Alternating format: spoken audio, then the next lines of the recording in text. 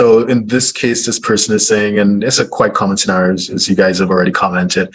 So someone is living and working elsewhere for an employer outside of Canada, but their family still in Canada. They visit them 3 times a year. Are they still tax resident in Canada? Visiting family is just one of the criteria that they'll be looking at. They'll be looking at the entire facts of the situation.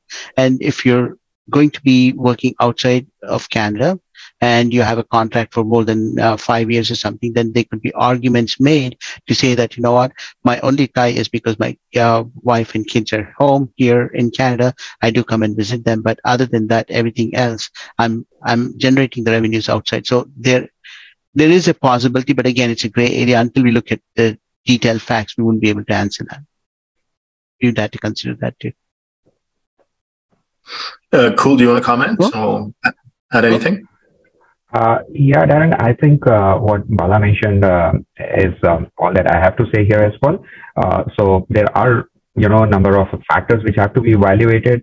I, in fact, did mention in answering the previous question a couple of them, like, the family or the bank accounts, but there are others as well, like where you have a house, like a property, or where you, have a driver's license, your health card.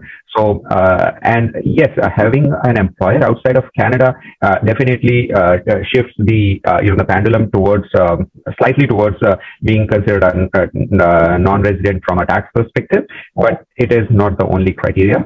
And so I would suggest that it has to be looked more closely for anyone to kind of be able to kind of really answer here. Okay, perfect. Thank you very much, gentlemen. So if you're a 6, 7, or 8-figure investor, entrepreneur, or business owner who needs a tailor-made solution from a qualified team of professionals, we can help you achieve the international lifestyle, the freedom, and even the tax savings you're looking for. Visit us at htj.tax and live that international life.